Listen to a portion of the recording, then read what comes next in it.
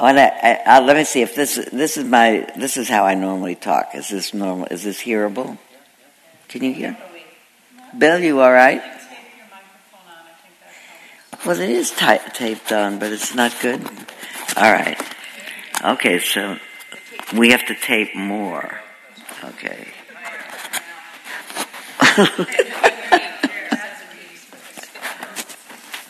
That's what they used to do with spit curls. What a bad name that is. Especially because that's what it meant.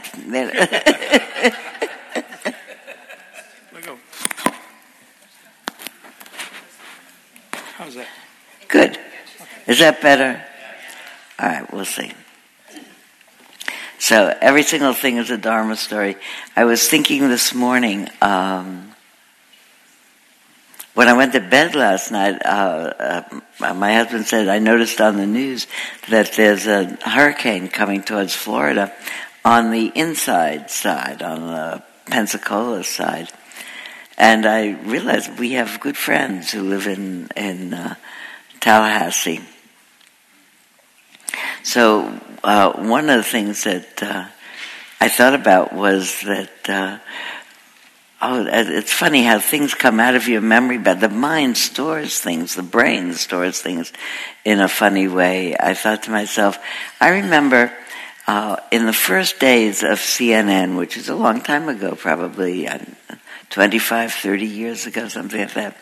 I remember watching one day and feeling sort of laughing when they came to a commercial break and they said, don't go anywhere, stay tuned, because we'll be right back with the latest news about Hurricane Dan in the Caribbean.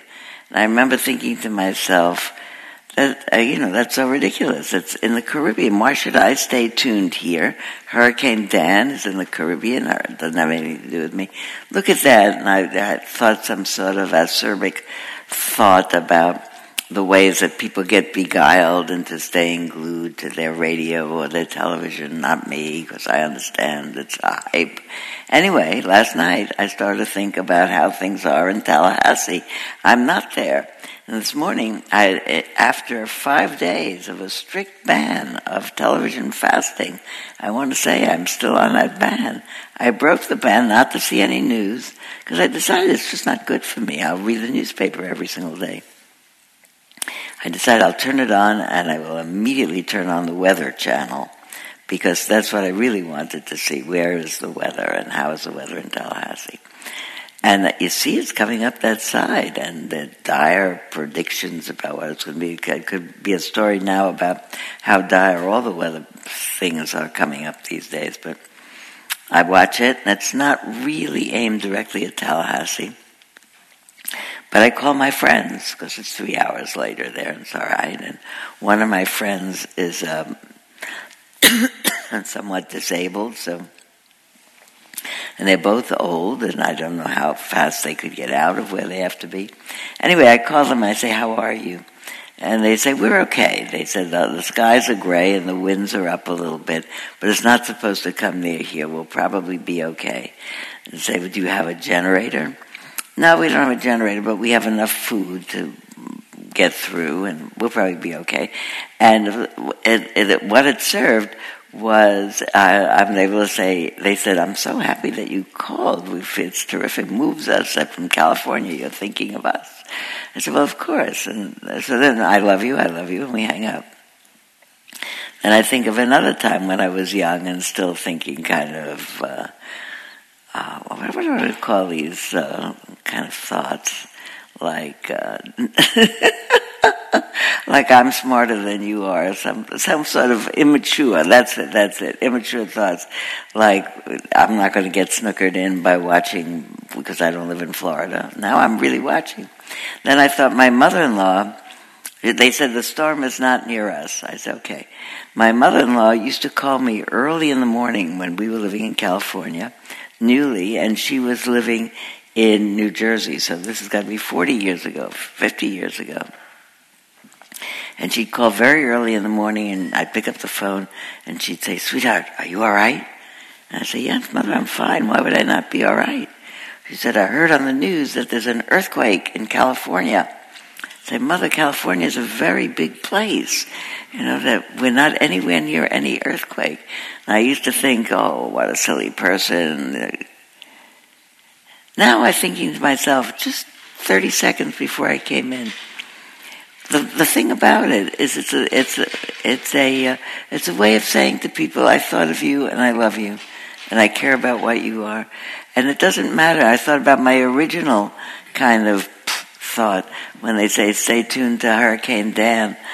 And I said, well, I don't know anybody in the wake of Hurricane Dan, but other people do. Other people are there all the time right now. Even if this hurricane does not hit my friends in Gainesville, there are hurricanes in the world somewhere else hitting other people. And it's a moment, really, it's like a mindfulness spell. People have watches that remind them to have a moment of thinking kind thoughts for people all over the world. So I'm having a moment. Any moment could be. Wherever there's an earthquake in the world, may people be solaced, may they be saved. Wherever there's trouble in the world, somewhere in this moment, people are having trouble. All kinds of earthquakes and tsunamis and big rainstorms and droughts and epidemics and famines.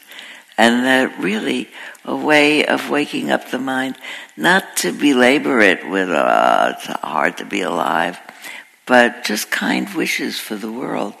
Because I can't stop a hurricane by a good wish, but I can warm my heart by thinking about how I love people and that I wish that the people I know are well.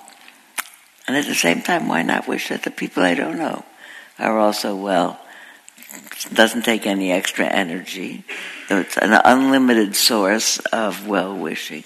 I surprised myself by what I all just said. Honestly, I was in the restroom thinking, it was good that I called them this morning. And look what it bloomed into that whole discourse. I didn't think it would. I didn't know it would. If I'd thought about it. No, but that's really the message. The message is, and Toni's going to be here in a little while to continue the message. Then we're going to find out. First, I'm going to tell you about Toni, then we'll find out who is new here. Toni Bernhard and her husband, Toni Bernhard, which sounds like the beginning of a joke, but in fact, they are both Toni Bernhard. They were both, well, I think he's Anthony and I think she's Antoinette. They met in college. They met and they became boyfriend and girlfriend, and now it's probably at least 50-some years later. And 15 years ago, Toni, the girl, took ill, she'll tell you about it when she's here quite suddenly, with what is generally called in the category of chronic fatigue syndrome. And she took ill from one day to the next. I'll let her tell you that. And hasn't gotten better. And it's probably 15 years now.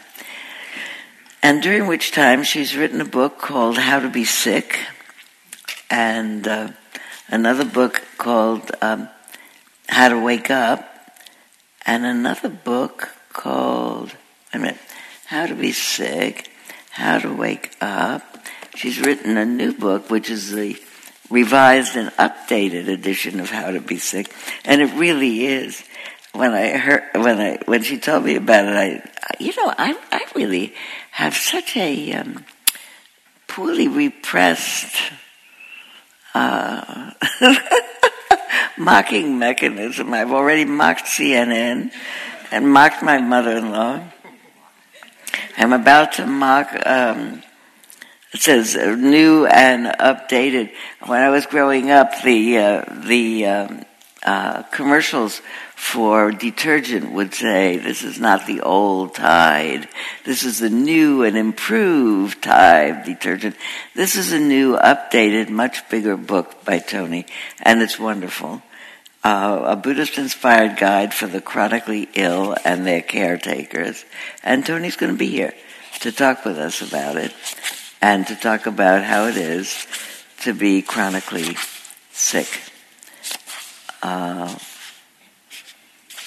I'll let her talk about it when she gets here.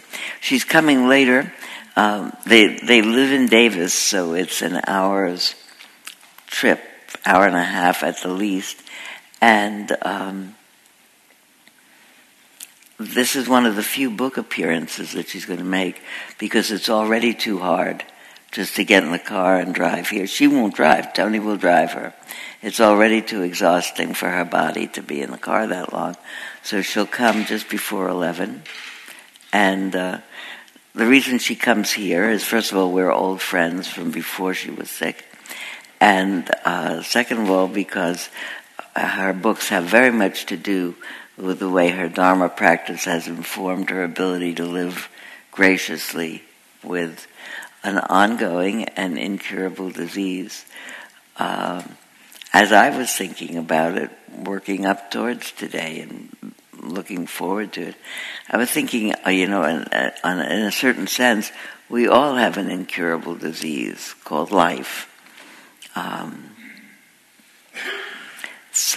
One of my friends recently, I was talking about that we all have a disease called life, and it's a terminal illness, that disease that we all have. Although we don't like to think about it as being a terminal illness, but it is for everybody. And then somebody with a very quick wit said it's a sexually transmitted terminal illness. So for everybody, which when you think about it, it is. But it never occurs to you to think about it that way. But we mostly think about illnesses as things have an illness and maybe we die from that illness quite soon. Or we have an illness and we're incapacitated for a while and then we get better from it. So we had the illness, but we get better. We continue with the illness called life or the experience called life, but that illness is finished.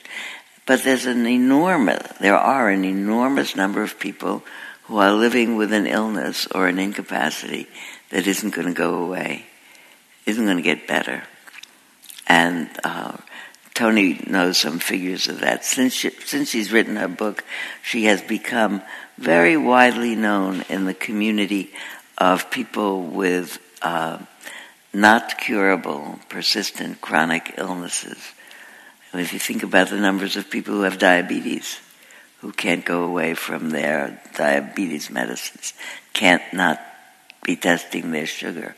People with ongoing, not immediately fatal diseases, and the way in which they had a life before they had it, and now they have a life with it. And the challenge that it poses. So I'll leave all of that to Toni when she comes. And in the meantime, we'll first of all find out who is here who has never been here before. So, you know what? How would it be if we haven't done this before? If you haven't been here before, stand up. Then we'll be sure to see you. And everybody will see you. Okay, well, this is good. Everybody will see you. And looks like we have a whole contingent of... Did you all come together? That last group of people? Are you all playing hooky from that retreat that's up there? No, I'm happy that you're there. You can, once you say your name and where you came from, you can sit back down. Okay, who are you? I'm Stephanie, and I was actually just camping up the road, and I happened to stop and listen. Oh, that's great. I really like people to stop by. Welcome, Stephanie. I'm Colleen, and I'm from Phoenix, and just happened to be up here this week and found it on the website.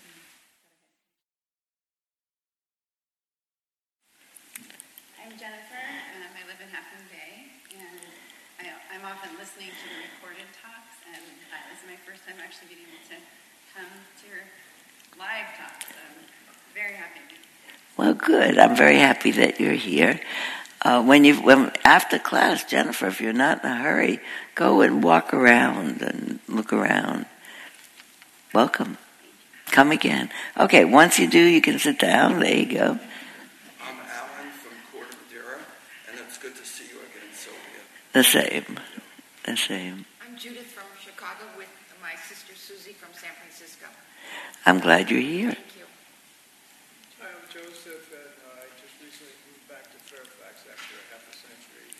And my wife and I have been together. She's been here before, and she said that I should come today. So, That was very amiable of you. I'm Eleanor, and I'm from Mill Valley, and I've been to Spirit Rock many times, but never to be with you. Well, I'm happy that you're I've here. been meaning to for Good. ever. Thank you. Hi, my name is Dina, and I'm from San Anselmo.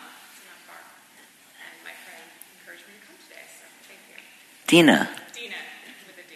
My mother-in-law was Dina. The same mother-in-law that used to call in the morning and say, "Are you all right?" I'm Lynn. I'm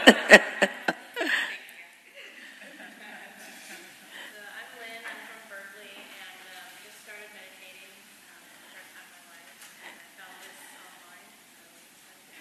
Oh, good. Are you? Was it? What kind of meditation did you start to do? I did, what did I go? Green Gulch, and it was a day-long retreat on using meditation to ease anxiety. Ease anxiety. Great. Green Gulch is lovely. It is Zen, which is certainly part of the Buddhist lineages, and sometime we'll talk about that. And it's good for anxiety. Maybe there'll be a way in which we'll talk about it sometime. Certainly the anxiety of being presented with, now I have this which I didn't have before, and how am I going to do that? There are lots of things that startle the mind into anxiety. Some people don't get anxious. Anybody here doesn't get anxious? Somebody told me yesterday, it's such a rare thing. Somebody said to me, I said to a friend of mine who is 92 years old and living by herself in her own home on the top of a remote mountaintop in Ross, who I was visiting. And I said, do you ever feel anxious here, being on your own? Limited mobility, so she pushes herself around on a walker. She said, no, why would I be anxious? So some people might be anxious under those circumstances, but she said, no, that's not been my thing. So it is wonderful. How many people would like to have that? What's your name?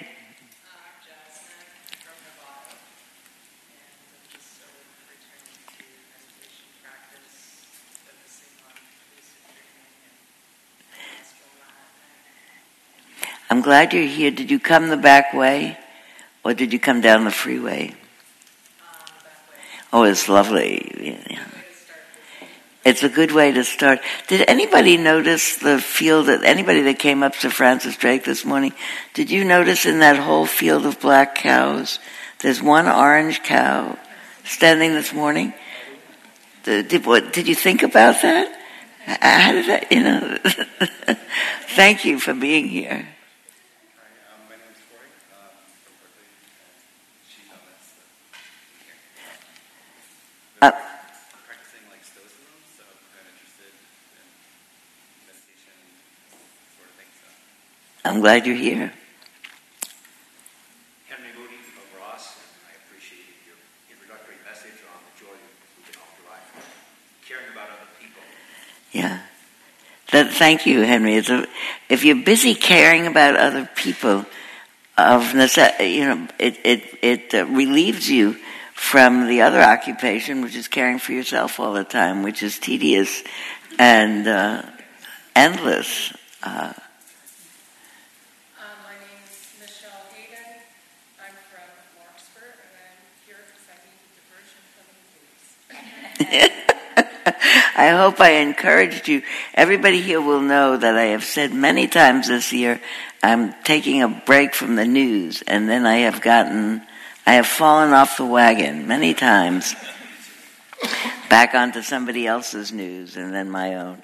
But honestly, I was feeling so toxic last week. I thought, well, maybe I'll move over to NPR or something like that, because it's not so much. The news is upsetting, and cable news presents it in a way that's designed.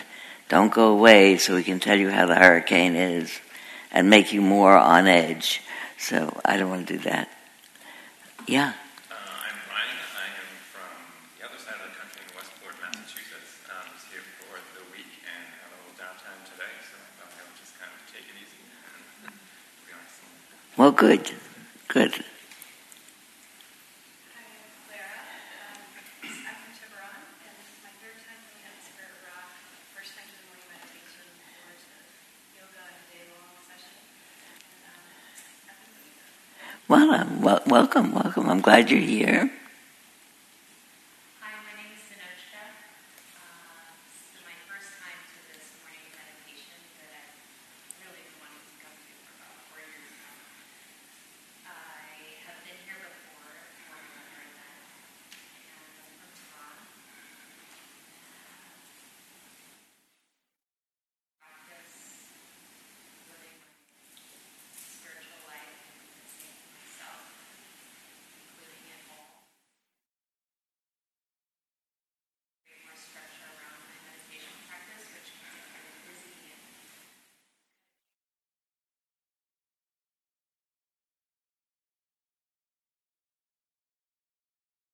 Well, we'll do some right now after we finish meeting the rest of us. Thank you. my name is Lana. It's my first time here.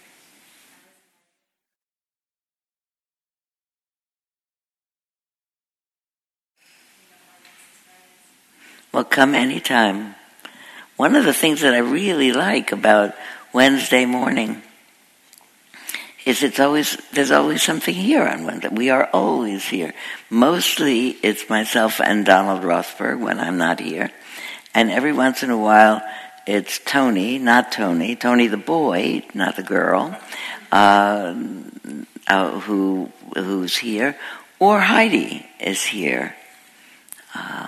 Mostly it's Donald and myself. But if it's Wednesday and it's not Christmas Day, then we're here, which I feel very good about, because it's the oldest established. It's the I was now I got diverted by the oldest established permanent floating crap game in New York. Thank you, because I knew when I said oldest established, it came out of somewhere. Thank you for reminding me. That's from Guys and Dolls. Thank you very much. Okay, now, who are you? And I was invited here with all my friends and informed that we're a healing process for what I was going through. Thank you. I'm really glad you're here. Hi, I'm Jolene. I'm from San Bruno. I've been here a few times, but it's my first time here with you for the Wednesday meditation, and I'm here with. Oh, I'm so glad. San Bruno, you have to come through all the traffic, so good for you. I'm Jess. I'm from Berkeley, and I'm also here with all these lovely ladies. My first time. Well, I'm very glad you're here, Jess. Okay, take a breath. What I'd like to do on behalf of all of us, and particularly on behalf of those people who are newly establishing meditation practices, is I'd like to say a few sentences about what's a meditation. There's so many different kinds. And then for us to practice together a number of different techniques. So first of all, I want to say that if you look up meditation for its roots in a dictionary, you'll find that it comes from Latin meditare, and that its meaning is to put your attention on something. It doesn't say what to put the attention on, but it suggests that it's the intentional placement of attention, so that people will say, I meditate on a candle flame, I meditate on my breath, I meditate on the sensations in my body as I move them in yogic postures, I meditate on a phrase that was given to me by my guru, I meditate on the feelings in my body that arise and pass away in different parts. If I'm awake to the sensations in my body, I meditate on the passing states of my mind. I meditate on the arising and passing of phenomena in general, and sometimes the breath in particular. There are lots of different techniques. The techniques, and many of them, except for the candle flame thing, will find themselves, as far as I know anyway, are part of different Buddhist traditions as well. Most meditations have as their the hoped for result the balancing of the mind, the comforting of the mind, the soothing of the mind, the consolidating of the mind, the concentration of the mind, at the same time that it establishes keen awareness in the mind. So the idea is for the mind to relax, and certainly one hopes that the mind and body will relax, and there's a certain amount of ease. And at the same time, that there's enough attention in the sense of alertness to what's going on, so that the body doesn't fall asleep, the mind doesn't fall asleep. So it's how to be really relaxed, really at ease, and alert. There are books called Tranquil and Alert, which is what we are trying to do. Sometimes we get tranquil and fall asleep. Sometimes it's hard to be tranquil. Yesterday I was teaching a class in which I said, because the question was, how can I be tranquil? And in these days, when every brief moment passes, we get a new breaking news and a new breaking news and a new insult to the mind and a new startle. Can't be tranquil. And so what I said, okay, I'm going to change it from tranquil, forget about no tranquil, don't do calm and alert. Let's do balanced and alert. Balanced and alert you can do when you're not tranquil. You can think about it, and I've finished listening to the news for a while now because it's hard to stay balanced because it startles you all the time. But on a highway, it's really crowded and lots of cars in and out, and you're late for your appointment at the same time. You don't want to be tranquil, but you want to be balanced and alert. Balanced and alert. Sometimes I say that to myself while driving. Okay, you are alert and at ease, or at ease and alert, so that it's not that kind of alert, it's alert.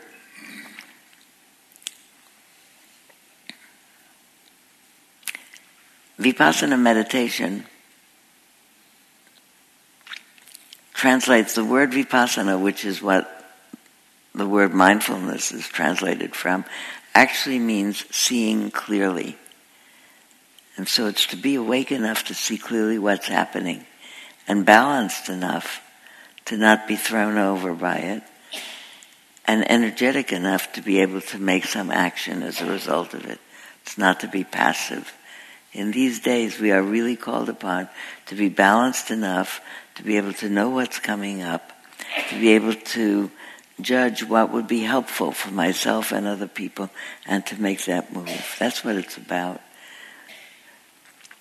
So we'll start this way. Sit in a way that's, one of my friends says dignified. I like that. Sit in a way that's dignified. And be at ease in that dignified sitting. I think they mean sit with a spine that's pretty erect, so that when your breath goes in and out, it just by itself goes in and out most easily. But dignified sounds so good, I like to say it. So sit dignified. Your hands can be holding hands on your thighs, however way you want that's comfortable for you. Your feet can be however way you want. Sometimes people say they both have to be flat on the floor. I don't find that to be so necessary. So they can be however they are.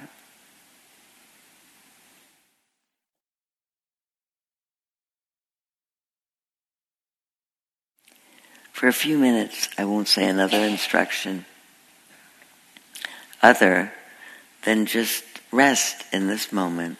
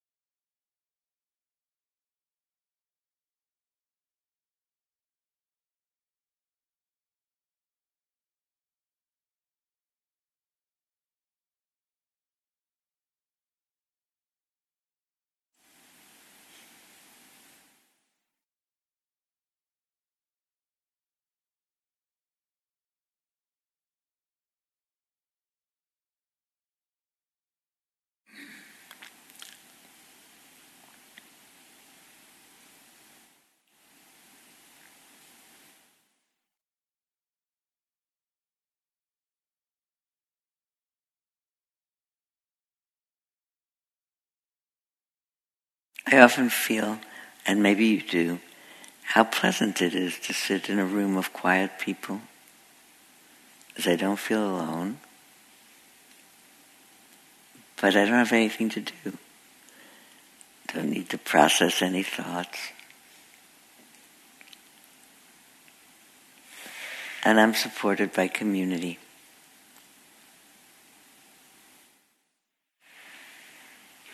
Without any effort at all on anybody's part, we continue to hear, even in a quiet room, there's sounds of people sometimes breathing near you, or people cough or sneeze, or the door opens or closes. There are little sounds. Nothing is problematic, not the sound of anything.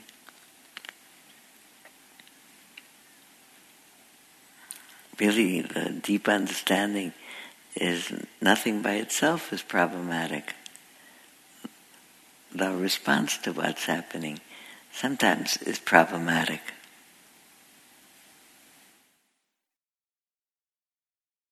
Sometimes when there's suddenly a sound, we're startled. But that's not problematic if we sit quietly. The startle goes away.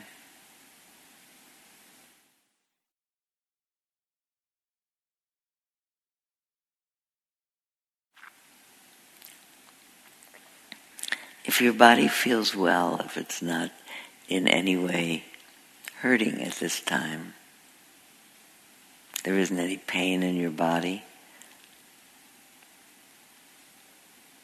if you're not hungry or thirsty, probably the predominant feeling that you're aware of is that of breath coming into your body and going out. I actually don't feel so much the breath coming in as I do feel my body moving to accommodate it. Some people feel more the actual breath itself in their nostrils.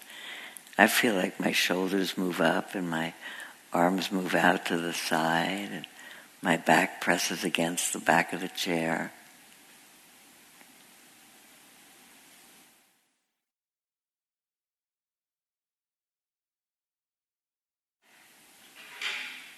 And I feel that it happens in a rhythmic way. Breath comes in and goes out. And my body expands to accommodate it and then relaxes.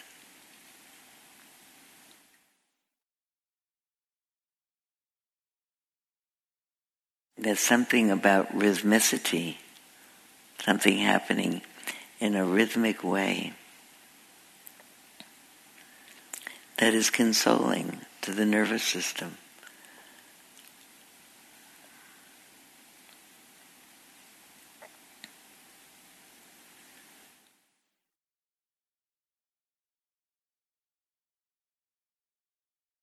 Maybe that's why babies like to be rocked.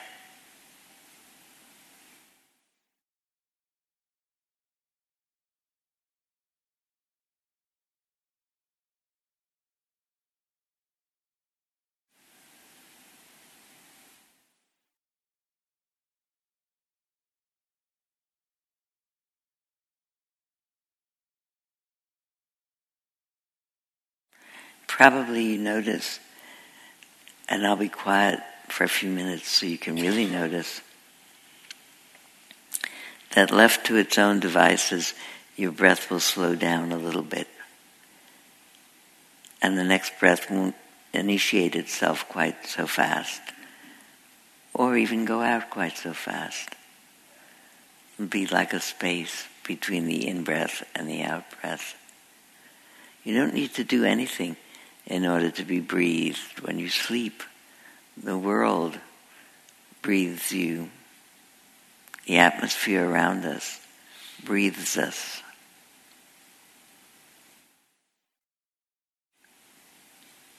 So I'll be quiet. We can all be breathed by the atmosphere around us and soothed by the quiet of the room.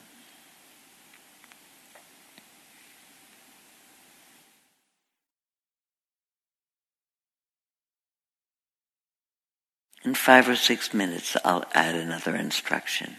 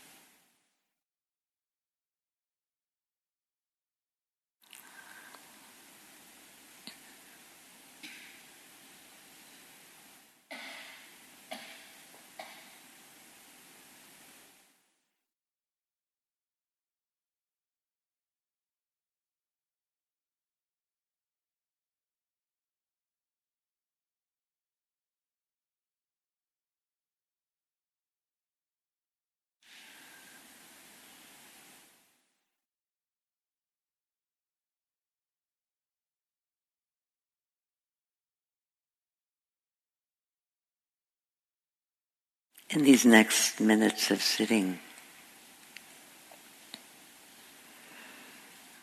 as you rest in the breath coming in and coming out, perhaps you can really bring your attention to all the parts of your body, not all of them so reflective of the breath coming in and out. For example, I just noticed that the skin on my face is cooled. It doesn't have clothing on it. It must be cooler in the room than I realized before. It's a pleasant coolness. And that there's a kind of a breeze over it, so maybe the cooling system is on. But there's a pleasantness about the coolness on the parts of my body that are exposed to it. So thinking about bringing to mind what's pleasant in this moment. And starting with what's pleasant in my physical situation. And maybe what's not pleasant in my physical situation. And it's not so much to fix anything, just to notice this and that, and see if the noticer, if the faculty of awareness stays bright and alert.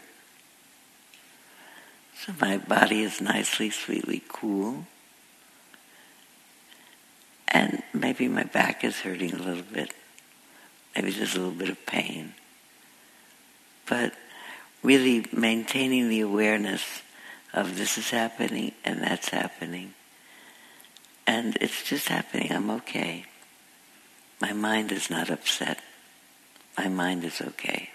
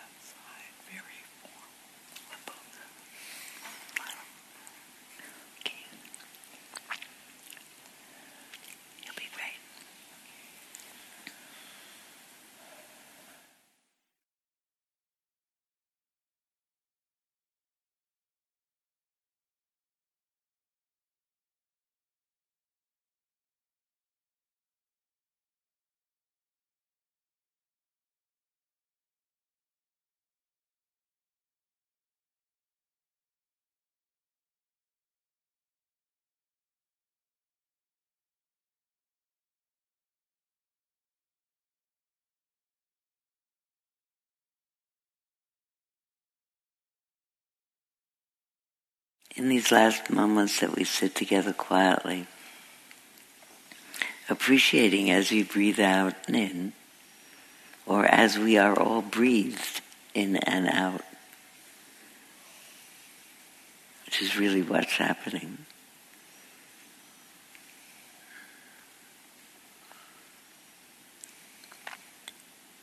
Aware as you can be of the pleasant and the unpleasant in this situation. Having the intention to maintain as balanced a mind, as balanced an awareness as is possible. Here I am, and it's okay. This is happening, and I'm okay. That's not a formal mantra, but it's a workable one.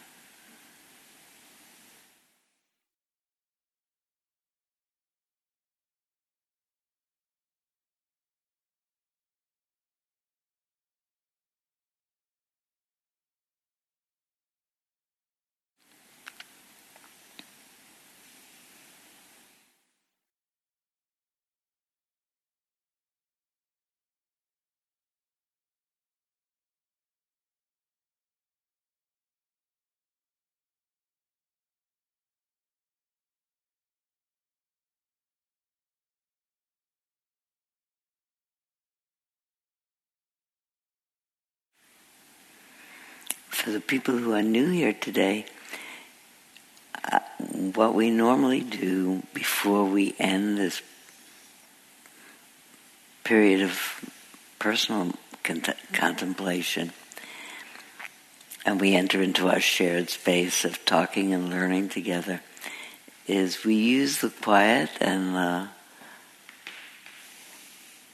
companionship of a community to mention whoever wants to mention, whoever's in their mind these days for particular reasons of one of the 10,000 joys of life, or one of the 10,000 woes, which is what the Buddha called it. People in special, extraordinary celebratory mode, and people in more difficult mode. And it's become our way to say the first name of the person and their relationship to you and what's happening. It's a way of learning that so many things happen to everybody. In this particular week, I'm thinking of my granddaughter Leah and her new husband Matt, who got married 2 days ago in a ceremony at which nothing went wrong at all. Of all the things that can happen, not only did nothing go wrong at all, but the weather was perfect, the temperature was perfect, everybody's health was perfect, the things they said to each other were great, and everybody was uplifted by it. May they continue to have a life that's as full of joy as could possibly be. And I'm also thinking of my friends Bahira and Shaya, who are living in the Panhandle in Gainesville, Florida. Not so in the middle of the line of the hurricane, but near it. And since they are neither of them young or in great physical ability, I hope that it passes by as securely for them as they can be. And also, I'm very happy that my friend Toni is here this morning. And may she be well for coming and for going, and with the publication of her new book. So you can add now who you are thinking about today. You do it whenever you feel like it. I'm thinking of my daughter who turns 26 tomorrow in Manhattan. She just graduated from Hunter College and has a job.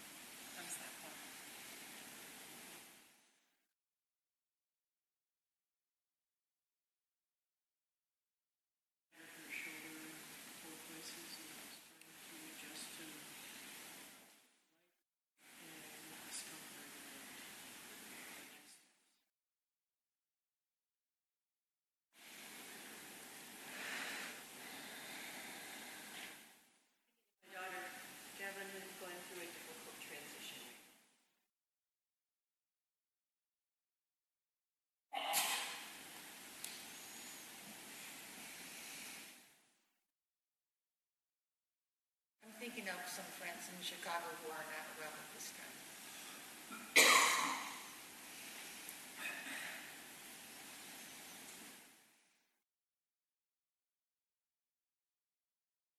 Thinking of my wife, Giovanna, who has the daily challenge of putting up with me every day.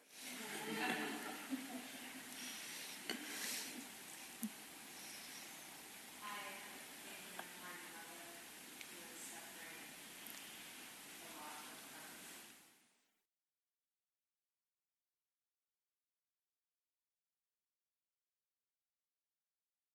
Thinking of my girlfriend Lisa, who is about to embark on a kayaking journey from LA to Cabo.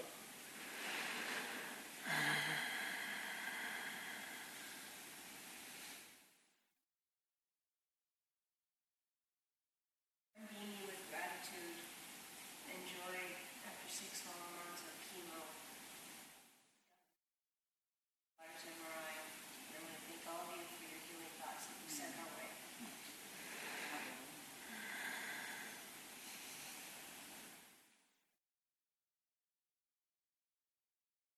Sean, who had a very serious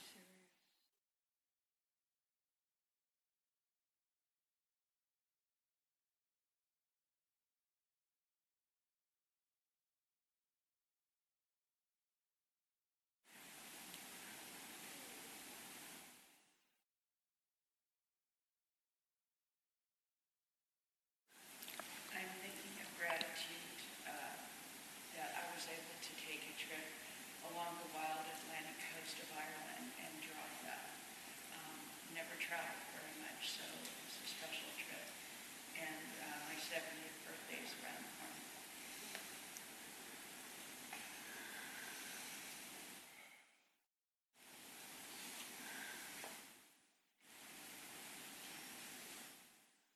Thinking of my Speaking of balance, I also feel blessed that I'm here now at this very moment, in this beautiful setting.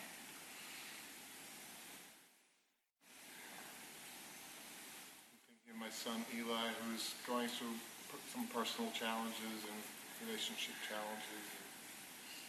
I trust that he'll get through it partially because you blessed him with his spine.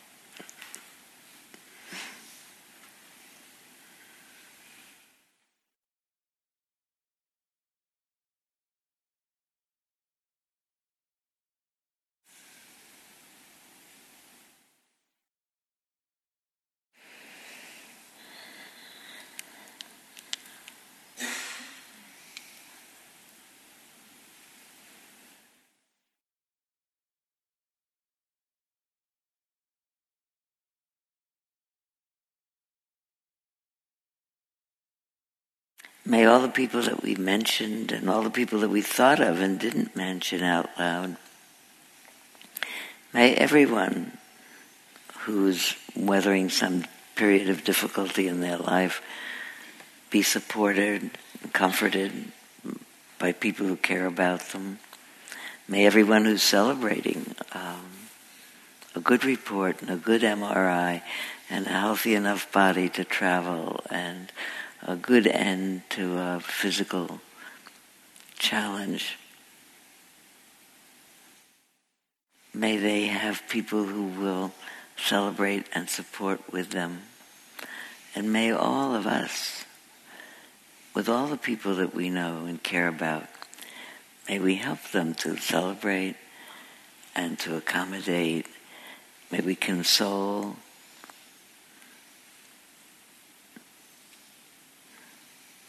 May we keep each other company in a really good way.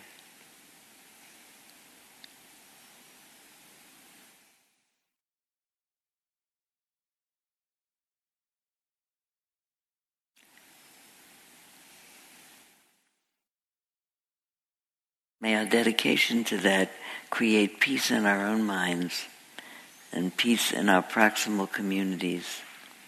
And may it spread in all the work that we do and all the people that we're with.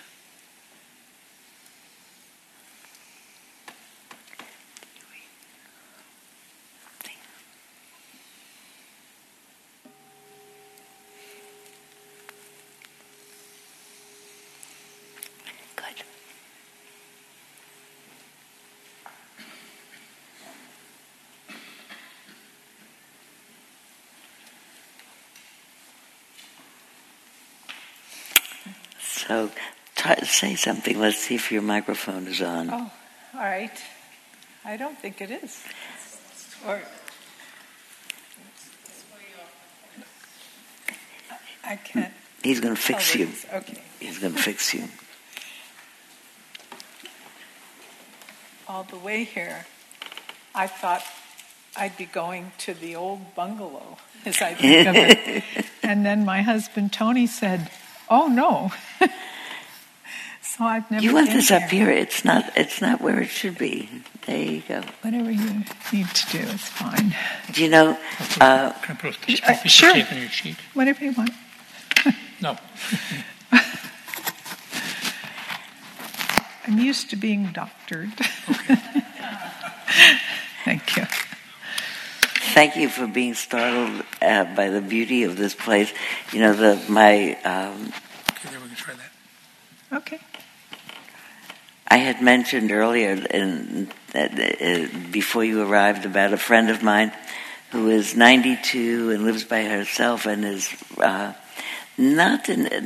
health is okay. Her mobility is quite limited, so she can't come to class. And I brought her one day, and she came up with her. Either I brought her in with a wheelchair or a walker or something. I brought her in here, and she said, "Well, you don't have to have any class in here. You could just bring people in here, and they could just sit here, and they'll feel better by sitting in here." So, and of course, some people here who knows Toni. This is Toni the girl. Toni the boy is in the back. So if you know him, you can wave to him in the back. He's there. I'm very happy that you're here. I'm so glad to be here. This is a special place to me. So I thought, because we didn't have a plan of other than we would talk, you can see I have all that kind of. I had a few particular questions that I wanted to ask you about the new book, because there's no question that I said all kinds of laudatory things. I'm not even going to go through your whole resume. I should have gone through your whole resume. I should have said, because I want you to, in the next several minutes, tell the people who never heard about you and don't know you at all, don't even know Toni, I want you to say, 15 years ago, was it 15 years ago?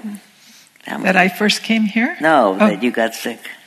17 years. 17 years. Yes. So starting with the paragraph that says, 17 years ago, I was a tenured law professor at UC Davis, and then just a story, précis, of what happened to you. Okay.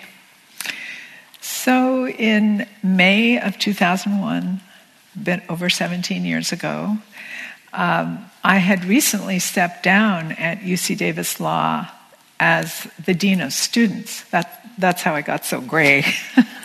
I had been in that position for 6 years, and in 1998 returned to teaching, which I had never appreciated as much as when I went back.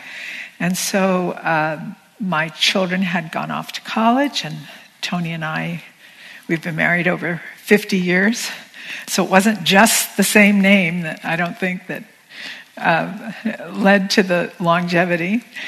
And I was at a wonderful place in my life. And because I was so happy to be back in the classroom, and our children were doing okay. And Toni and I took a trip to Paris, which was a big thing for us. We tended to go to Hawaii. That was our place. And I rented a small studio apartment, and we would just spend 3 weeks in there and immerse ourselves in the life of the city. And the second day there, I woke up feeling sick. And a lot of acute symptoms, but I thought this has to be jet lag. And so I suggested we go to a movie, mainly because I didn't want to alarm Toni, and I wanted to examine what was going on with me. And I realized at that movie that I was indeed sick. And so we treated it, which it was at the time, as a viral infection, sore throat, all of those symptoms. But I couldn't go out. And so Toni would go out and come back and check on me at noon, and then go out, which is not... I'm better at going out alone than he is. This was not something he enjoyed. And days would go by and we'd say, well, that's okay. Instead of 3 weeks in Paris, we'll have 2 weeks. And then 2 weeks became 1 week. And I did eventually go to a doctor, and she said, I think it's a viral infection, but I'll give you antibiotics anyway. And when I got home, I actually thought I had recovered. I recovered enough to come to the treasured July retreat with Joseph and Sharon coming from the East Coast, and sometimes Kamala Masters was with them, a host of teachers. And I came to that retreat in July of 2001 and realized, and on the third day, I woke up sick, but in a different way, without the acute symptoms, but really unable to get out of bed. It was like I felt like I was hit by a Mack truck. I just had no juice, no energy. And I stayed at the retreat. I stayed in my room except for making my way down the hill at noon, because my yogi job was putting away the food after meals, and I just felt obligated to do that. So once a day I would come down and go back up. And I actually started writing about it, which is in the second chapter of the book, some of the notes I had made while I was on that retreat. And I never got better. I came home, I called the dean, because I was set to teach. Our classes start in August, because we're on the semester system. And we agreed to wait a bit, and I wound up taking that semester off. And I've been sick for 17 years. I'm a little better than I was maybe the first 2 years when when it was really, I couldn't get out of bed. I wouldn't have been able to even come here. But it settled into this, I call it the flu without the fever. And so sometimes people call it chronic fatigue syndrome or myalgic encephalomyelitis, but fatigue is only one of the symptoms. I have all that feeling you have when you have flu, where you can't be up for long without lying down. I was lying down in the car on the way here. And so I entered into a pretty dark period in my life, which Sylvia was a tremendous help to me during that time. She would call and she would say, this is your body that's sick, not your mind. And because I blamed myself. I thought there was something.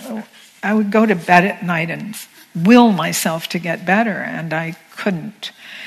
And I had, at that time, been a practicing Buddhist for 10 years. So we add the 17, and now it's 27. But I put aside the Buddha's teachings. I was in too much in a state of panic, perhaps, or worry. But after about 5 years, those teachings came back into my life. And from my bed, I started to write. And the reason my first book is called How to Be Sick, which is such an unusual title, is because I actually began it as a way to help myself. I pulled my laptop over and I opened a Word document and wrote How to Be Sick. And I started writing using the Buddha's guidance, whether it be the Noble Truths or the 3 marks of experience or the Brahma Viharas or mindfulness. I used what I had learned and also got books out of my off my shelves. I bought a lot of books. And out of that created really what I thought was for myself, something for myself. But when I showed it to some other people, they said, that's a book. And Sylvia helped me find a publisher. And now I've written 3 books, all from the bed. And, well, now I'm going to say 3.5, because the first book just came out in a second edition. My publisher asked me if I would do it, and at first I thought no. But when I looked it over, I realized I had a lot to revise or say better or put in that was new. So that's me. Or that's something about you. That's something about me. I want to talk a little bit about the new book, but I wanted to ask you, because I remember being very impressed with this after the first book had come out, with how many people wrote to you, and that you're surprised at the prevalence of indisposition in its many ways. It's a light word to use, like you were indisposed, but it's not weighty enough. But I knew nothing about chronic illness or chronic pain before this happened. And I didn't realize, just listening to those of you who brought to mind people you're thinking of, that shows us right there that this is part of life. And one of the things that I actually did in the second edition was to rewrite the chapter that is the first and second Noble Truths. And I started to describe, in the first Noble Truth, the Buddha has this list of birth, aging, illness, death, getting what you want, not getting what you want, getting what you don't want, losing those you cherish. And I looked at that list and realized illness is on it. And so illness and pain, physical illness and pain and mental illness, are a natural phenomenon, a natural part of the human life cycle. They're on that list. And so it helps to be aware of that and have some tools to help you through it. The other thing that you just said that's on the list is getting what you don't want. Yeah. Getting what you don't want. Because when I read the new edition, I find it always brings tears to my eyes of that night that Toni came home and you both tell that story. That's such a... I hope this is the right story. I'm talking about myself, but this has been as hard on him as it has been on me, maybe even harder, because he's lost his best friend out there in the world. So he's pretty much on his own. And one night he came into the bedroom and I said, I wish I weren't sick. Is this what you're referring to? You either said, I wish I wasn't sick, or I hate this illness. I said, I wish I weren't sick. And Toni said, I wish you weren't sick. And we started to laugh because we had said that to each other so many times. And that was the moment of opening to it for us. It was like, okay, and one of us said, well, okay, that got said. Yeah. Now we move on. I find that so, that's like a pivot point in the whole thing. And I was thinking about how many people have something going on and then pretend it's not, or put off that it's not. And finally they say, you know what? I have this.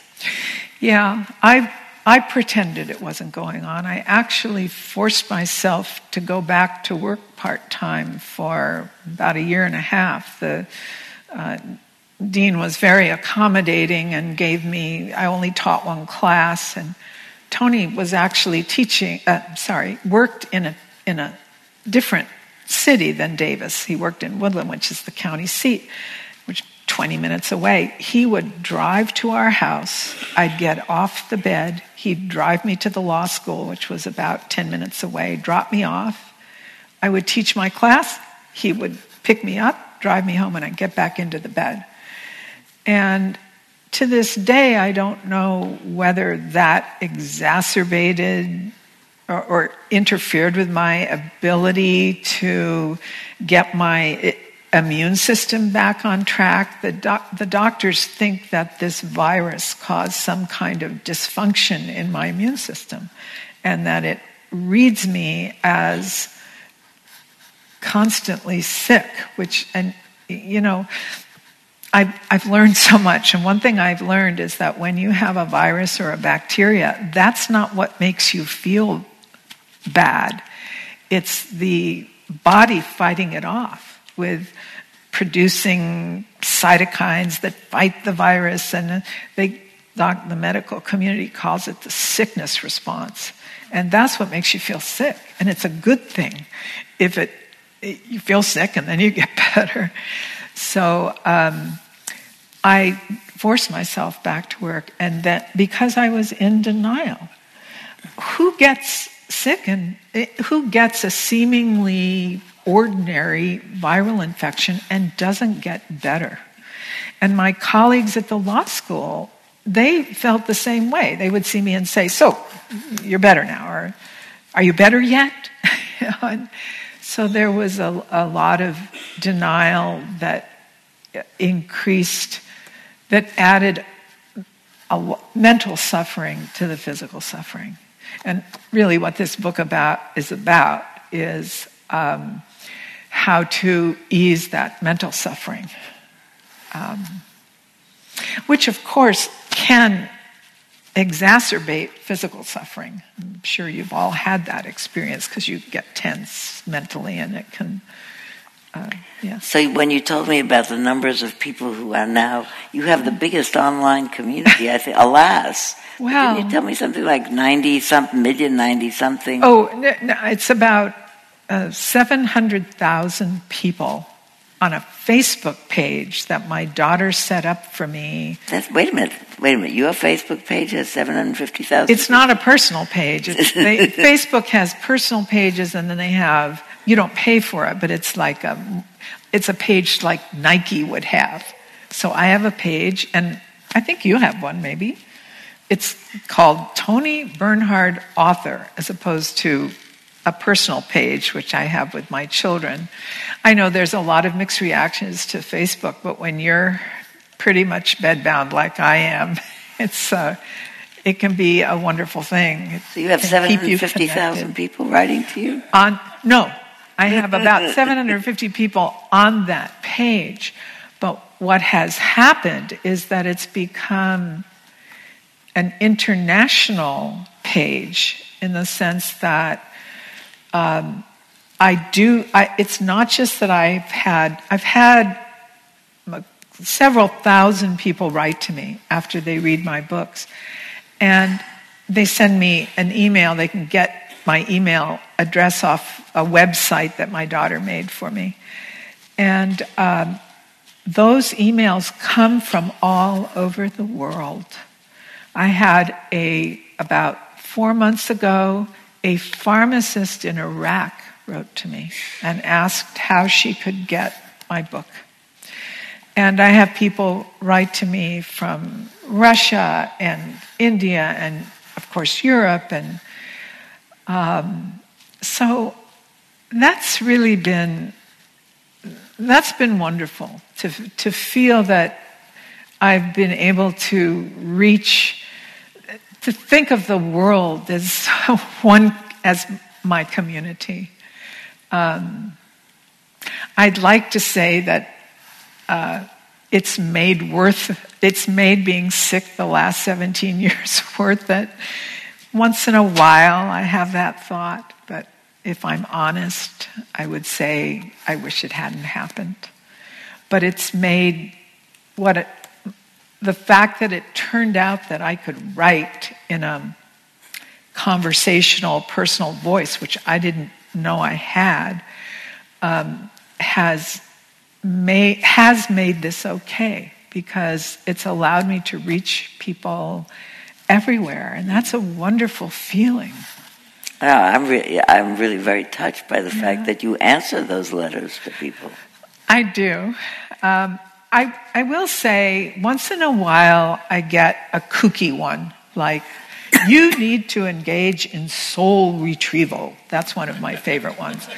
And I don't always answer those, but if someone writes to me because they've read one of my books, I just feel obligated to write back. And sometimes it's just a very simple response, but there are people who write to me who are in tremendous mental pain, and even some who will talk about ending their lives. And so I several years ago consulted with a suicide counselor so that I would know, and I write back to those people right away. Other people, it may take me a couple weeks, but I just feel if they're going to take the time, and I'm on the bed anyway, I do write back to them. And sometimes my husband and my daughter and my son say, you really ought to take that email off your website. But I haven't. Oh, we have been talking about, this morning it came up again before you arrived, and recently really talking about what uplifts the soul in these terrible turmoil times, and always coming down to being of service to other people lifts up the soul. It just somehow, one more thing that I can do for one more person keeps some moment of liveliness alive in my mind. Yeah, especially in this time of what I think of as this increasing tribalism. When people write to me, I don't know anything about their politics. I mean, I do once in a while. I thought I was writing a book for Buddhists, but I would say maybe they're 20% of my readers. It turned out there was such a need for a general book on chronic illness. People will often buy a book relating to their particular illness. So I get notes from people of all faiths or no faith, and I love that it crosses those boundaries that seem to be becoming more rigid today. And it is, nonetheless, it's not a Buddhist primer, but it is a Buddhist primer. Mm-hmm. And really the Noble Truths and the Brahma Viharas. Yeah. I had a particular question because it says the new and updated. Yeah. And I was measuring this morning it's definitely bigger. thicker. It's definitely thicker. It's about 25 to 30% bigger, I think. I measured, and I venture so far as to say your writing has even become more masterful. I really loved it. I didn't read page by page together, but I thought it was really very, very good. It seemed like it had more. You've always been upfront about yourself in it, but maybe a little bit more upfront about some of the pain along. One page I thought had a lot more on compassion in it. Well, it did. And when I write about compassion, it's mostly self-compassion, because a lot of people find it easy to feel compassion for others and try to alleviate their suffering, but they don't feel that for themselves. They're very judgmental, and they've got the strong inner critic. I added a whole thing in here on the inner critic. And it's interesting to go back to people who write to me. If I were to say, I haven't done the check marks, but I just know that the most common theme of what they write is self-compassion, that until they read my book, they didn't realize that they should be treating themselves kindly over what happened instead of blaming themselves and think it was their fault. You know what, sweetheart? So, yeah. Do you like to read from your book? Sure. Okay. So here's this one page, because I read it, and it so moved me. It's an ordinary. I was in pain in my body reading it, and it ends wonderfully about compassion for yourself. Read this one. Okay. Maybe it isn't the one you would have picked for yourself. Well, I'm just trying to here. orient where I am. It must be the compassion chapter. It is the compassion chapter. It's the end of it. So you want me to read just to the end of there? Yeah. Okay. So this is the end of the chapter on compassion. Before I learned to cultivate compassion for myself as a chronically ill person, I passively accepted whatever happened. No matter how intense my suffering, I took no action to alleviate it because I blamed myself for being sick. I recall, for example, an appointment I had with an ear, nose, and throat specialist in the fall of 2001. Toni remembers this well. To evaluate a persistent hoarseness that was a feature of the acute phase of the illness. I dragged myself out of bed for Toni to drive us to the clinic, only to find we had to wait 3 hours to be seen. This is UC Davis Med Center, which is also the county med center for the indigent, so that's one reason why the clinics are always very crowded.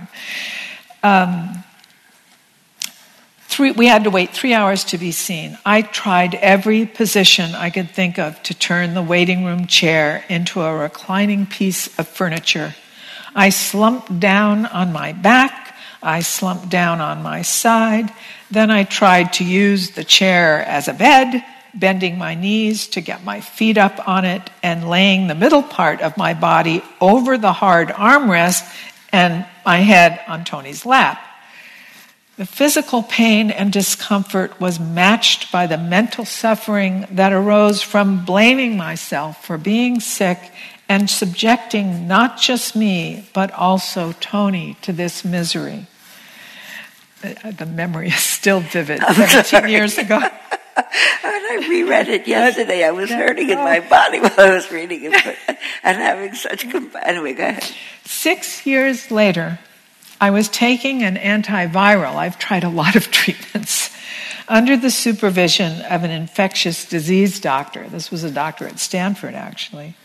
On the 2-hour drive from Davis to the infectious disease clinic, I could lie down in the back of our van, but the wait at the clinic was always longer than the time it took to get there. At the first appointment, I employed my usual techniques of first trying to turn an upright chair into a recliner and then trying to lie across Toni's lap. It took me weeks to recover from that trip. I dreaded the follow-up appointment. But at the second visit, having already begun to evoke compassion for myself as someone who is ill, after an hour of waiting, I calmly and politely told a staff person that I needed to lie down. To my surprise and relief, after a few minutes, she showed us to an empty room and said I could lie on the examining table until the doctor could see me. When I approached the staff person, I didn't complain, but neither was I passive. Instead, I took compassionate action on behalf of myself. I hope you'll start cultivating self-compassion this very minute. I'd like to close this chapter with a quotation often attributed to the Dalai Lama. My editor made me put in often attributed because she couldn't absolutely nail it down to the Dalai Lama. A quotation often attributed to the Dalai Lama in which he tells us what can happen if we devote our lives to easing suffering in ourselves and others. If you want others to be happy, practice compassion. If you want to be happy, practice compassion. Anyway, I thought the whole book was newly imbued with more stories that were compassion indicative. Is that? Yeah. Well, I've also had a medical event since I wrote that first edition. I was diagnosed 4 years ago with breast cancer. And so this was after this book was published. And the good news is that I have been treated and my prognosis is good. I mean, who knows? But the prognosis is positive. But that was something to add to what I was already having to deal with. And I think that increased my commitment to the Dharma and to particularly the Brahma Viharas and to understanding what the Buddha meant in that list when he talked about getting what you don't want. And I do talk about some of the new examples in the book because it's not an autobiographical book. I offer a practice and then I often tell an anecdote like I just read to you to illustrate it. And so I have added several about my experiences with breast cancer. And I think my writing got better, even better after that. It's like a kind of sanding down of all the rough edges and you're just left with I'm left with the life I have, and I want to make the best of it and help others to the extent I can. It's what it comes down to. That last sentence, I'm left with the life I have, yeah. and the best I can do, the most I can do is make the best of it. That is true for all of us. Whatever we've got. Whether you're sick or not. Whether you're sick or not. Yeah. Whether you're sick or not. So I thought that this might be at a good time to ask you, first of all, do you have something else you really want to say? Otherwise I'll ask people Q&A. No, I'd love to answer questions. Yeah. Oh, I'm just Q&A. Oh, yeah. I'm sorry. Anne reminds me that don't ask a question until you get a microphone. There you go. Okay. That's an indisposition of old age. Can I say one more? I do want to say one more thing.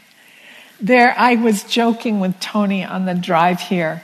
There are some people who didn't make the cut into the second edition, like Sarah Palin, who I used as an example in the metta chapter of the difficult person. I changed it to a more generic difficult person.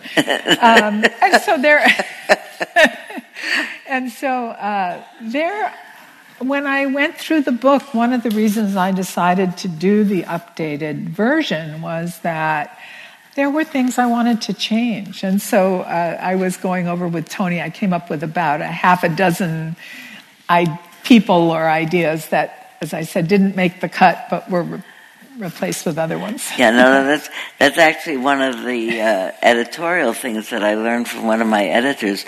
Don't say anything that time binds the book. So, yeah.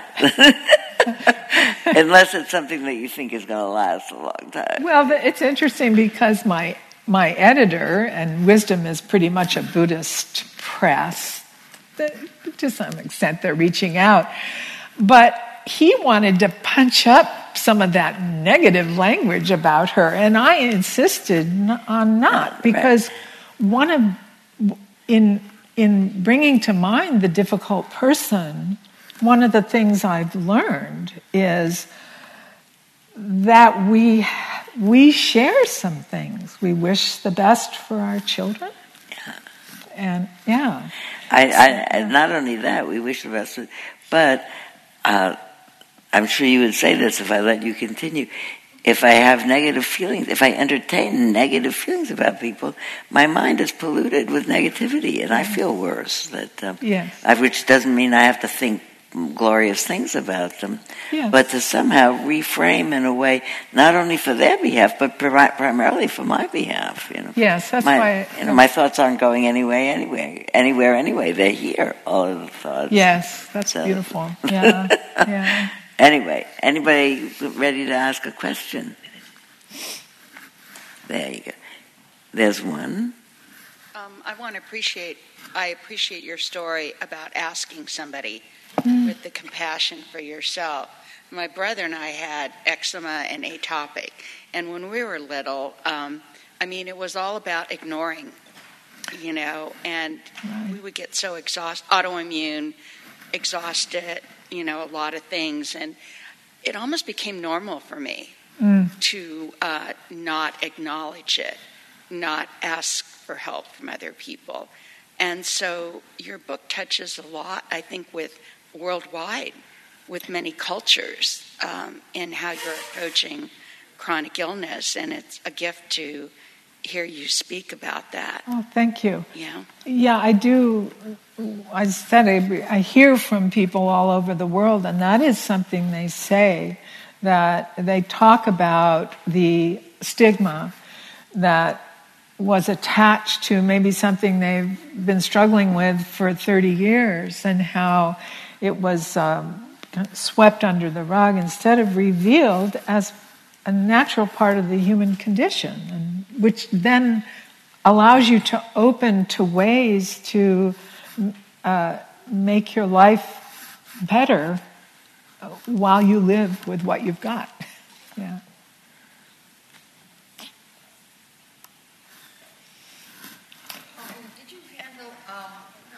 You have to wait for the mic. Thank you. You get to hear yourself mic'd. Thank you. Did you find, as we know, support doesn't come from all circles. So how did you handle those, either friends, family members who might not have supported you in this journey of yours? That has happened. One of the sad parts of what's happened is that I'm no longer close to my brother. We're not formally estranged, but he lives right near here. And he and his wife are devoted to a certain approach to medicine and wanted me to try things, and I didn't always think that was in my best interests, and they have pretty much gone out of my life, as have some friends. And actually the last chapter in the book is about friendships, and it's also about learning about loneliness and learning the joys of solitude, but it's also about friendships. And I quote some of the people who've written to me and said things like, all my friends went missing. And so what happened to me was that I was very bitter for this book healed me too, because I was forced to work through things as I wrote it. And I had several friends who disappeared from my life, who I thought of as close friends. Not several, but 2 or 3. And I was very bitter about it. And then I realized that this was really about them, not about me. And I thought about one particular friend who has always had a terrible aversion to illness and the thought of death. And this is Margaret, Toni. And I realized that she wasn't coming around because she was too uncomfortable around me. And if I thought about it, I knew she wished me well. And probably felt bad about what she was doing, but mostly this realization that even the people who go missing, and I assume this of my brother too, they wish me the best. They just have their own demons and lives to live, and so it is a major, the issue of family and friends from what I've learned from people writing to me, is a major one for people when they're struggling with their health. Particularly pain conditions where family members just don't believe it, because in the same way, I probably look fine to all of you, but I'm in some pain and I feel sicker than a dog. But I'm on adrenaline, so I'm glad to be here. I'll pay for it later, so that's okay. But people will say that sometimes their partners often sometimes leave. Yeah. Partners will say, just get off the bed. If you're that sick, why don't you go to the hospital? I mean, people who... I look out at all of you and you all look fine, but I'm sure some of you are uncomfortable physically.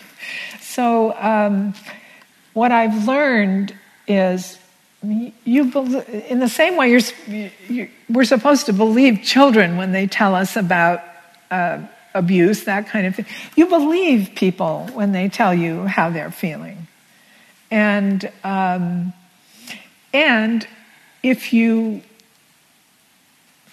as the person who is suffering from illness or pain,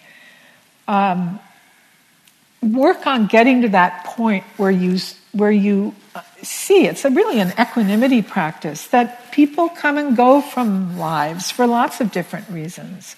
And that can happen even if you're not sick, because maybe you disagree politically. So people come and go, and just embrace those who hang around. Did that answer your question? Thanks. I was thinking also that maybe maybe sometimes people feel guilty that they feel good and that they have regular lives in the world, and assuming that somehow you would maybe feel uneasy with the specter of them so well or something. That's a really good point. It's like survivor's guilt. Yes, yes, I think that's true, and I've had that illustrated with one of my friends, Dawn, who has stuck around and does a lot of traveling around the world. And I've said to her, Dawn, tell me, describe in detail that trip to Melbourne, because she otherwise feels that it will make me feel bad. But I want to hear about it. It's my opportunity to go to Melbourne. So, yeah, I think you're right. Yeah. There's somebody over there. Go ahead. Similarly, to go off on what you were just talking about with relationships with others, I'm interested to hear on how you navigated your relationship with your husband, because you mentioned that you've been with him for so long. Yeah. I can imagine the difficulty that it's been on both of you, on your relationship, on him as well. How have you stayed together? How have you maintained your happiness and your love for each other through the difficult time that you've gone through? Well, perhaps you don't really know what kind of commitment you have to each other until one of you needs the other one as a caregiver. I couldn't have told you 18 years ago what would happen if I got sick. And it's hard not to cry answering this, and not so much about Toni and me, but about the people who write to me and say that their partners left. And even there, I hope they can get to a point of no blame, of recognizing that some people, we're really not taught in this culture to be caregivers, because we think everyone's just going to be healthy and then one day they'll get old, they'll be old and they'll die. But we don't realize that, I get letters from teenagers who are chronically ill and 20-year-olds. And so people aren't prepared to be caregivers. we could do a better job of helping partners realize that they might have to care for each other. So Toni was just thrown into that role without any experience because he was not, we weren't caregivers for his parents. They were both gone, but we never had to be caregivers for them. And he's never let me down. He's just always there for me. Whatever I need, I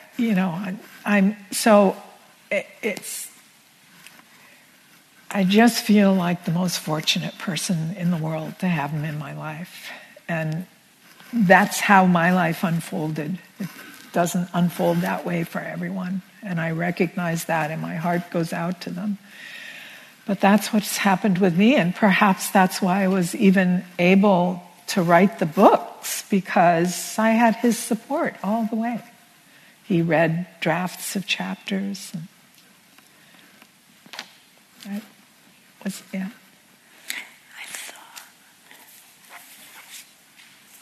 I thought that it was dedicated to him, was it not? It is. That's what I thought. Why don't you read the dedication? For Toni, in sickness and in health, to love and to cherish, till death do us part.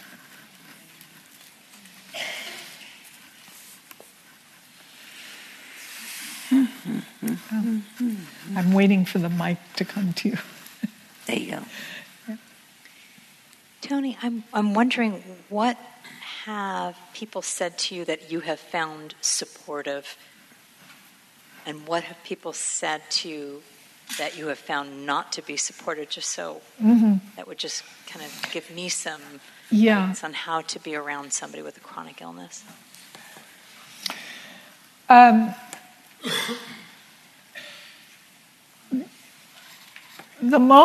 What I love hearing somebody say is, you look good. How do you really feel? It's that, and I understand when people stop at the you look good. So I'm not saying that's the wrong thing to say. But to have someone go that extra step deeper and recognize that how you look may not be how you feel. And this could be true if the issue is not illness, right? It's just you've got the blues very badly, or you're upset about something either political or family related. So, and the other thing that's really helpful is when someone is aware of my limited energy. And I have a friend, Lynn, who comes to visit sometimes, and she'll always say after a half hour, am I staying too long? Or something like that, which is so helpful, because when people come to your house, I'm not a nervy person. And so I still don't have the nerve to say, it's been great, but I have to lie down. And actually, because of that, if Toni's home, he can see it in my face, and he will sometimes intercede in a gentle way. He won't talk to the other person, but he'll say to me, how are you doing? Which kind of opens that door. So that's really helpful. What's not helpful is just all of the advice. People, I think my mic just fell off again. Use this one. Oh, here, I'll hold it up. Is that okay? That's good. Okay. What's not helpful is people who want to tell me what I should do. Maybe you and Toni should move to another town. It's like, I know they're trying to be helpful, but it's been 17 years. I've tried a lot. I've probably seen 20 specialists. I've tried everything that I think is reasonable. Some things made me worse.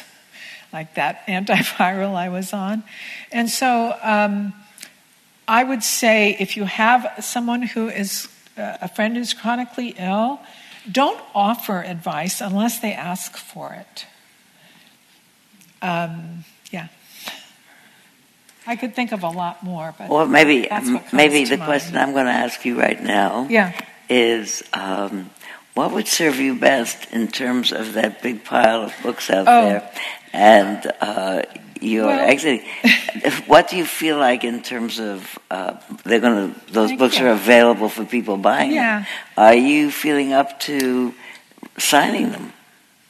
Yes, because what happens in a situation like this, and I go into it fully aware, is that I'm on adrenaline, and there will be payback for 2 or 3 days, but this is worth it to me. So I'm happy to finish answering questions, and then they have put books out there, and I'm not here. I mean, I will sit there if anyone wants me to sign a book that they'd like. So I'm here for you, and it's too late already. The adrenaline is pumping, but thank you for asking. So wait a minute. Ace wants to ask you a question. Okay. Is this working? Hi. 2 questions. 1, do you have any idea of how many people are suffering as you are in the United States? And 2, has there been any research of any proportion that has a possibility of making a difference? Yes. You know, maybe, Toni, you remember the number 2 million comes to mind, and I can't remember if that's just the States or worldwide. It's just the States. Just the States. There's an estimate of 2 million. And here's the problem. The medical community doesn't understand, and it's not their fault. The immune system is a bit of a mystery. It's not like you can't say, "Well, here's my calf." It's uncharted territory to a large extent, and so that's one problem. And the other problem in terms of research money is that the illness has, I think there are several different subsets of immune system problems. Probably some people here with an autoimmune, there are maybe a dozen different autoimmune diseases where the immune system basically erroneously attacks some part of your body, seeing it as a foreign agent. And so we need to have research money allocated to investigating what is going on in the immune system. One infectious disease doctor said to me, it's as if it went on in Paris and it's never gone off. And he got up and he went to the wall and he took the light switch and he said, "I wish we had a reset button." And he turned the light off and turned it on. So it's a double, there are 3 problems. The name trivializes the illness. The immune system is very poorly understood. And research money, there's more, this is the typical example given, more money is allocated to male pattern baldness than to this illness. I didn't. I purposely didn't.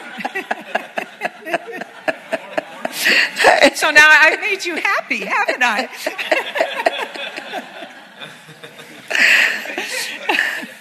Ring the bell. First say okay. Make all people say a closing intention and ring the bell because some people have to leave at noon. Okay. Thank you all for listening, and may you take good care of each other.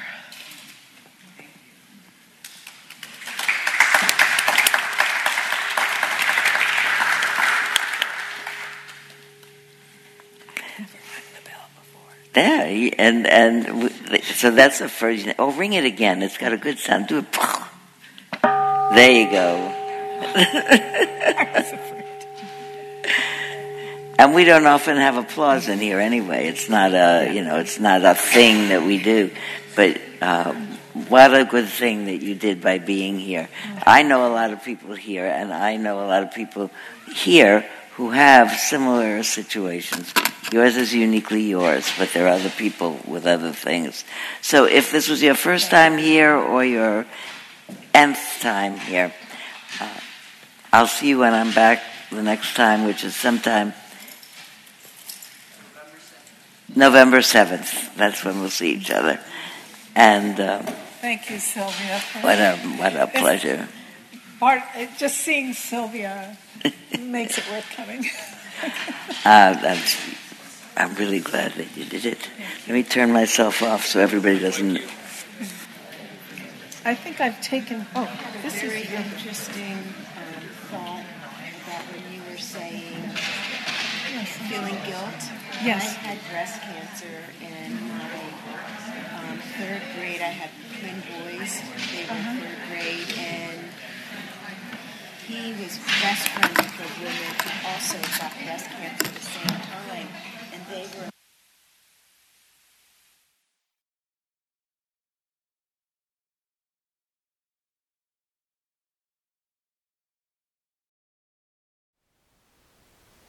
Thank you for listening. To learn how you can support the teachers and Dharma Seed, please visit dharmaseed.org/donate.